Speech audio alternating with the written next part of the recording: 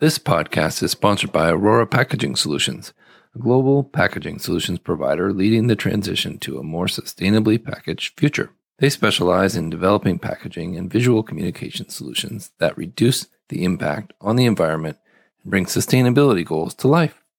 With a focus on partnership and service, they create a custom solution for your business. To learn more, please visit www.ororapackaging.com. Welcome to Sustainable Packaging with Corey Connors. Today's guest is Graydon Moffat, who is the founder of Graydon Skincare. How are you, Graydon? Hey, Corey. I am well. Thank you so much for having me on your podcast. I'm really excited to talk about all things packaging. Oh, thank you. Sustainable packaging. We appreciate it. We appreciate your time and your wisdom. As a founder, I'm excited to talk to you and learn about your background. Can you tell us how'd you get into this skincare game? For sure. I'm a bit of an unlikely founder of a skincare company. And I want to respect your time. So it was really my connection to health and wellness as a vegan chef and yoga instructor that got me into skincare. But, I'll be the first one to, one of the first things I tell people is that, I'm sorry to say I'm not a cosmetic chemist or a scientist. I really regret not taking more STEM in school back in the day. I won't date myself. And also, I'm not a traditional business person. I don't have an MBA. I would love to be both a scientist and a like MBA and who knows? But you know what? I think if I had gone into a real career trajectory in either of those things, I probably wouldn't be doing what I'm actually doing at the moment. And like many entrepreneurs, I have a bit of a circuitous path. So after living in Southern California for, a good 5 years, and I went to Pasadena to do grad school, and eventually I came back for a guy. I know, it's like, what a terrible reason. I left sunny California to come back to Toronto where, all of the cliches about the cold, like, no, we don't live in igloos, but it does get very cold. Yeah, it's a challenge. Like Northern Ontario it's there's not a lot of daylight at certain times of the year. So, it was a real transition coming back here, especially because trends, generally speaking, do take, a lot of trends occur in Southern California and they take a while to trickle down. So it was like when I came back here some years ago, I was like, where's my green juice and my special coffee? And or can I do yoga? Or like, you can get my nails done. Like, it was like this wasteland in Canada. I'm glad to say we've caught up, and it's Canadians are not good at being boastful. So, I don't want to compliment myself. That would be very un-Canadian of me, but I would like to think that I actually was one of the early adapters in bringing health and wellness, at least to Toronto. And when the opportunity arose, I was able to become fully certified as a yoga instructor. And I spent many years helping women really with self-care. And I didn't realize it was self-care at the time. We were doing a lot of asana. Like, I don't know if you've ever done yoga. It's not everybody's thing, but inhale, lift up, exhale, fold forward. And so we were exercising and toning our butts and our abs. But really, now that I look back and I speak with my former clients, they're like, Graydon, before self-care was a hashtag, you were teaching us how to take care of ourselves. And you were making those lotions and potions and matte sprays and oils. And, I remember when my rosacea disappeared or my eczema disappeared. And it was because of your funky recipes that you cooked up in your kitchen and the teas that we drank. And oh, sorry, that's my phone making a funny sound. Real life home business here. And, that is what I really was doing, using my culinary skills to formulate. I've always been interested in the alchemy of things. And after a while, I'll spare you the details, but I realized, okay, I don't know if I want to have to move my body actually make an income? Is this a Yeah. sustainable? We're going to be talking about using the word sustainable in our conversation. And I realized it was not a sustainable choice for me as a person to actually physically have to use my body. And, I was like, what about these things that I'm making? And then people were like, yeah, can I buy that stuff or come to this school fair? And it sounds very homey, cottage industry. And you know what?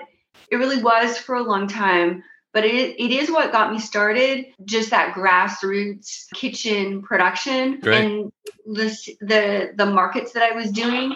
I realized that I have my phone off the hook and it's making this strange crackling sound. If necessary, I'll put it outside. I have a deck over there. Let's open the door. If it happens one more time, I'm sorry. And I realized the ladies that I was catering to, they were my focus groups.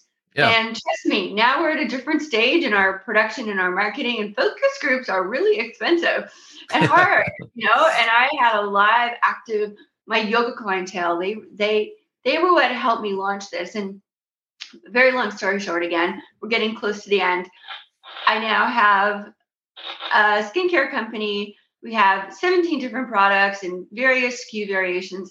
For a long time, it was just me and my now late father doing everything. He was a former CA, so doing the books and the deliveries. And now we have a team of about 13 people. And I'm very glad to say it's been a long time since I've made products in my kitchen. But that is where the magic originally happened. And I still am at heart a chef. And you could ask any team member when they come over here, when, we do gather occasionally, even though we've gotten rid of the office environment, I'll be the first thing I will say is, what can I fix you to eat? Like, I want to make food for people, so that a lot of the energy really does come from, plant-powered and nutrient-dense superfoods. And Interesting. there you go. So you're using those as ingredients in your products. Is that what you're saying? Yeah. And like many brands, I think I've always, some people might say I'm a little crunchy granola. I'd say I'm a little more sophisticated than that, but I've always been interested in ingredients. We are an ingredient-driven brand, and hence working with plants and growers and suppliers, I've always been interested in sustainability before, like self-care, before sustainability was a thing and a hashtag and a movement. I'm really glad it's a movement. And for a long time, packaging really wasn't part of that conversation. And I am glad to say that I think sustainability in packaging is now solving our packaging. Like, this is a daily conversation, and it's not simple. What kinds of materials do you use for your sustainable packaging? Well, we could be. I have to come clean to say we have a lot of work to do, and I want to say we are not perfect. But what I can say is that this is not just marketing speak. We are a social mission based brand. And while we do participate in some great programs like PACT, and you're probably very familiar with PACT, that helps people who have hard to recycle componentry to actually be recycled. And we work with environmental organizations like Ocean Legacy, so that, we genuinely help to divert ocean waste plastic out of landfill. And we, in fact, diverted over 3,000 pounds of ocean waste plastic away from landfill. That's all great. But really, I would be very happy to have a brand where we didn't need to use PACT, or maybe we'll always support Ocean Legacy, because I think we have, it's going to be hundreds of years that we're going to have an ocean problem, a plastic problem. We have, gotten in over our heads over the last 50 years or so, and it might take 500 years to dig ourselves out, literally and figuratively. So what I can say is I am glad we do use glass. I think glass, generally speaking, especially if it is clear glass, it's not colored or frosted, it does tend to be more easily recyclable in terms of people's, MRFs, like municipal recycling facilities, for a long time, I didn't know that acronyms, and it's different. Like what goes on. We were at a trade show in New York before the pandemic, and I realized that they weren't. There wasn't any sort of recycling. I think Canada has been an early adapter, although we still can't recycle black plastic, which drives me crazy. But it's different everywhere. But there are some like some simple basic plastic componentry is more easily recycled as is plain glass. But so I'm dancing around your question. We are in the process of sourcing a new glass jar, which is PCR. And I would like to talk a little bit more at length about that because that's a good news story, but also a ridiculous story. And I'll get into the details about why I think it's ridiculous, because there are so many hurdles just to even do what we're doing. We also are a fairly hefty proportion of our products are packaged in airless pumps. Now, am I proud about that? Like, not really. I was for a long time because airless pumps offer such great efficacy in terms of, product stability and shelf life. And that means that, I'm not an anti-preservative person. Every brand, in my opinion, needs preservatives if possible, like not like harsh, overly synthetic preservatives. We use a plant-based preservative that costs a fortune and is also very effective. But still, the airless pumps help. They really do. And as you start to grow from a tiny little indie brand and you work with larger doors or retailers, suddenly you realize like, at first shelf life at 12 months was good. Then it was, 18 months. Now it's 2 years. Now we're at the point where like, 3-year shelf life would really help us just to grow and scale our business. And airless pumps help that, but they're not a happy story when it comes to sustainability because of the mixed plastics, because of the mixed parts, because of metal springs. And is there a rainbow on the horizon? Kind of, sort of, like maybe at some point. And we were just at a packaging trade show in LA at LooksPack. Actually, I thought you might have been there. I think I told you that I was going there, and we're going to one in New York next month, like Suppliers Day. So we're not being passive about this. Plus, we are connected to all these organizations where, my chemist, Ivy, she's contacting suppliers every day to see what we can find. Like if we want to do another airless pump, but there aren't a tremendous amount of solutions. Like, So I do have some good news about that. There's a company called Aptar that has made the world's first 100% monomaterial packaging. Wow. Connect me up, please. Yeah. And we've seen a couple of them, but some of the airless pumps, like at the LooksPack show, like, man, like that. The sad thing is, it's not sad, but people buy skincare for a lot of different reasons. Like, for sure, it needs to work. Like, you want to feel good about it. The actual experience needs to be positive. Otherwise, it just like, why would you bother have a skincare routine? But it also has to look good, as well as be like, componentry needs to be effective. Like, it needs to work. But if it looks like, then, and it costs a fortune, like, it's really hard to get behind that. So anyway, hopefully Aptar's, did I say it right? Yeah, Aptar, APTAR. They're a great company. Yeah. Okay. Really recommend it. Maybe, hey, that would be amazing. And we will see. But just talking about the other parts of our componentry, we also do have some PCR bottles, our hydrating mist and our body oil, the products, face food and intimacy oil. Let me see. Do I have one here?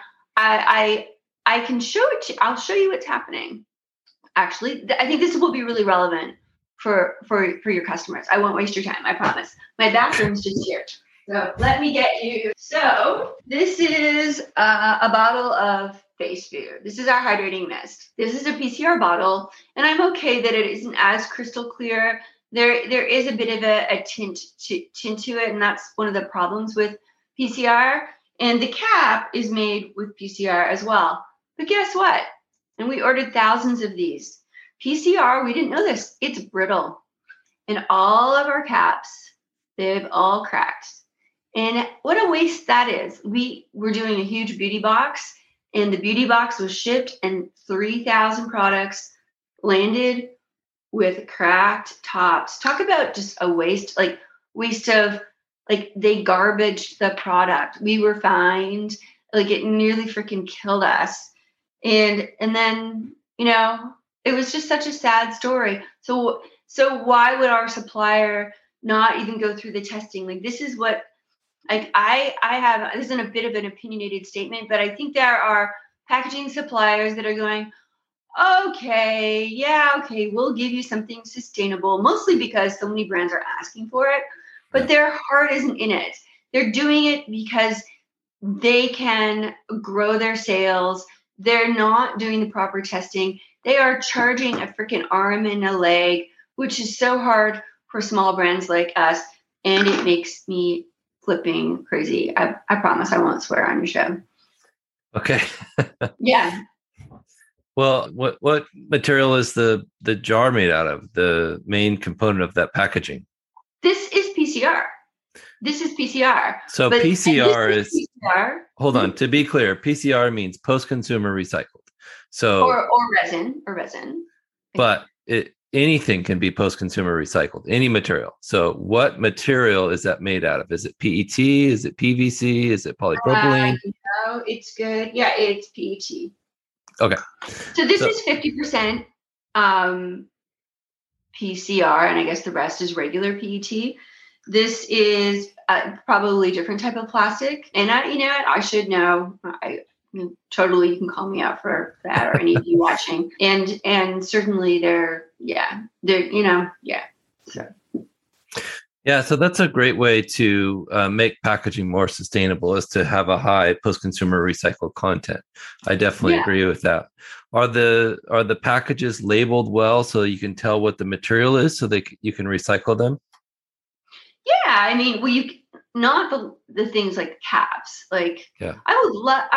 See, that's another example. Like, I wish there were more North American manufacturing facilities that might be motivated to go the extra mile to do this. And there are some brands that would have the ability to do all the original tooling and to create, but to do I don't know if I can make 100,000 caps. Like, we are basically self-funded, bootstrapped business, like just not there yet. So not a lot of options. I think, suppliers are obligated to put it on the main component.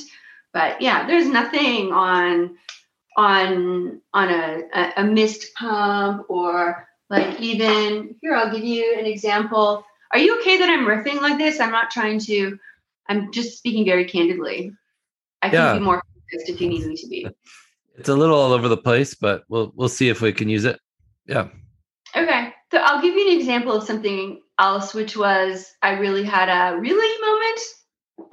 I'll show you something that we're hoping to launch soon. It's a mask. Very few people have seen this. Oh my gosh. This is on super, super tight. I don't know who did that. And one of the suppliers we met at LuxPack, they have this beautiful, isn't it stunning? Gorgeous. Is it glass? No, it's not. It is sold. It's a Korean supplier, and they're an actual manufacturer, not a distributor. I won't mention name. I won't show the bottom very, very clearly. And this can actually be, you can put a pod in this. So we've been interested in recyclable, like refill. Like, it would be nice to buy a component like this and then just swap out the pods. We're super motivated on doing that. And then we're also looking at the possibility of just having a clear jar. We were originally told that this was a PCR jar, and that the pod was also PCR. And we're literally about to place a purchase order, and I just wanted to have like a written document that said, this is a minimum of 50% PCR, before you order tens of thousands of something, because this is a really stunning, like, again, I'll just, guess what? It's not. It is regular SAN plastic. I was livid. Like, I had told my team about this. We were telling retailers, like, It's stunning. It's everything that I dreamed of. The only thing that is PCR about it is that the pod can be made with PCR. What is the point of that? Really? And guess what? The cost of it, even without a lid, is $3. $3. Like that is more than the cost of goods of people's formula. That doesn't include any of the silk screening. And this is a top company. K Beauty is so huge. It's really disheartening. So the next option, like this actually is a certified PCR jar. It's a glass jar. Both of these are 50 ml. Like look at the difference though. Like this has a lot more padding, so it looks huge. This is just a tiny jar, which is a little bit more eco, but not so visually appealing. This costs $2, $2, which if you do the math into Canadian dollars is really a lot. But it doesn't come with a PCR top, like lid. So, and we can't, if you don't buy the componentry together, if it doesn't work together, so this has been pretty much a full-time job for somebody, like an educated person. We've been working on finding packaging for this particular new launch for over 18 months. Is something wrong with the system? Yes. Is it that broken? And I think that there's, the media, they write about it, sustainability. Oh, for sure, if you're Tatcha or Caudalie and you are, $100 million brand, maybe you can go and do everything custom. But there is such a huge gap for motivated brands like us. And this is not meant to be I don't mean to be negative. I think there are positive things, but I think we need to have open conversations. And we are considered, relatively speaking, bigger green, clean beauty brand, at least within the Canadian context. So if it's hard for me, how is it even harder for even smaller brands? So what do you have to say about this? I'm here to learn, not just vent.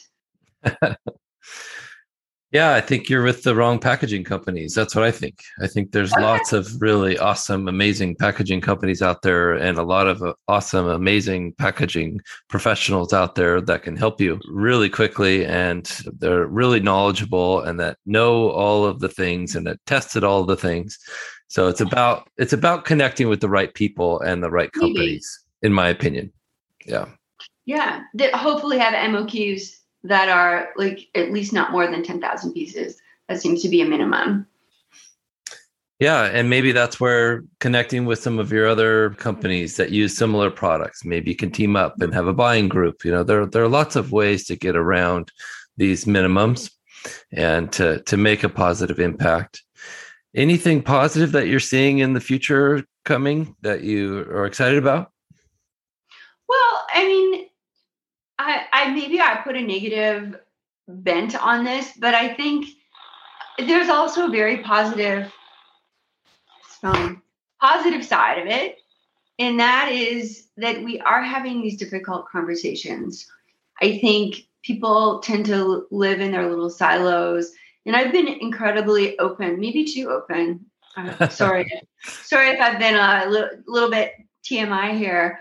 But you can feel the passion and the energy. And I hope you can feel how genuine and important this really is to us as a brand. So I'm willing to call ourselves out on our shortcomings, be open and honest and ask for help.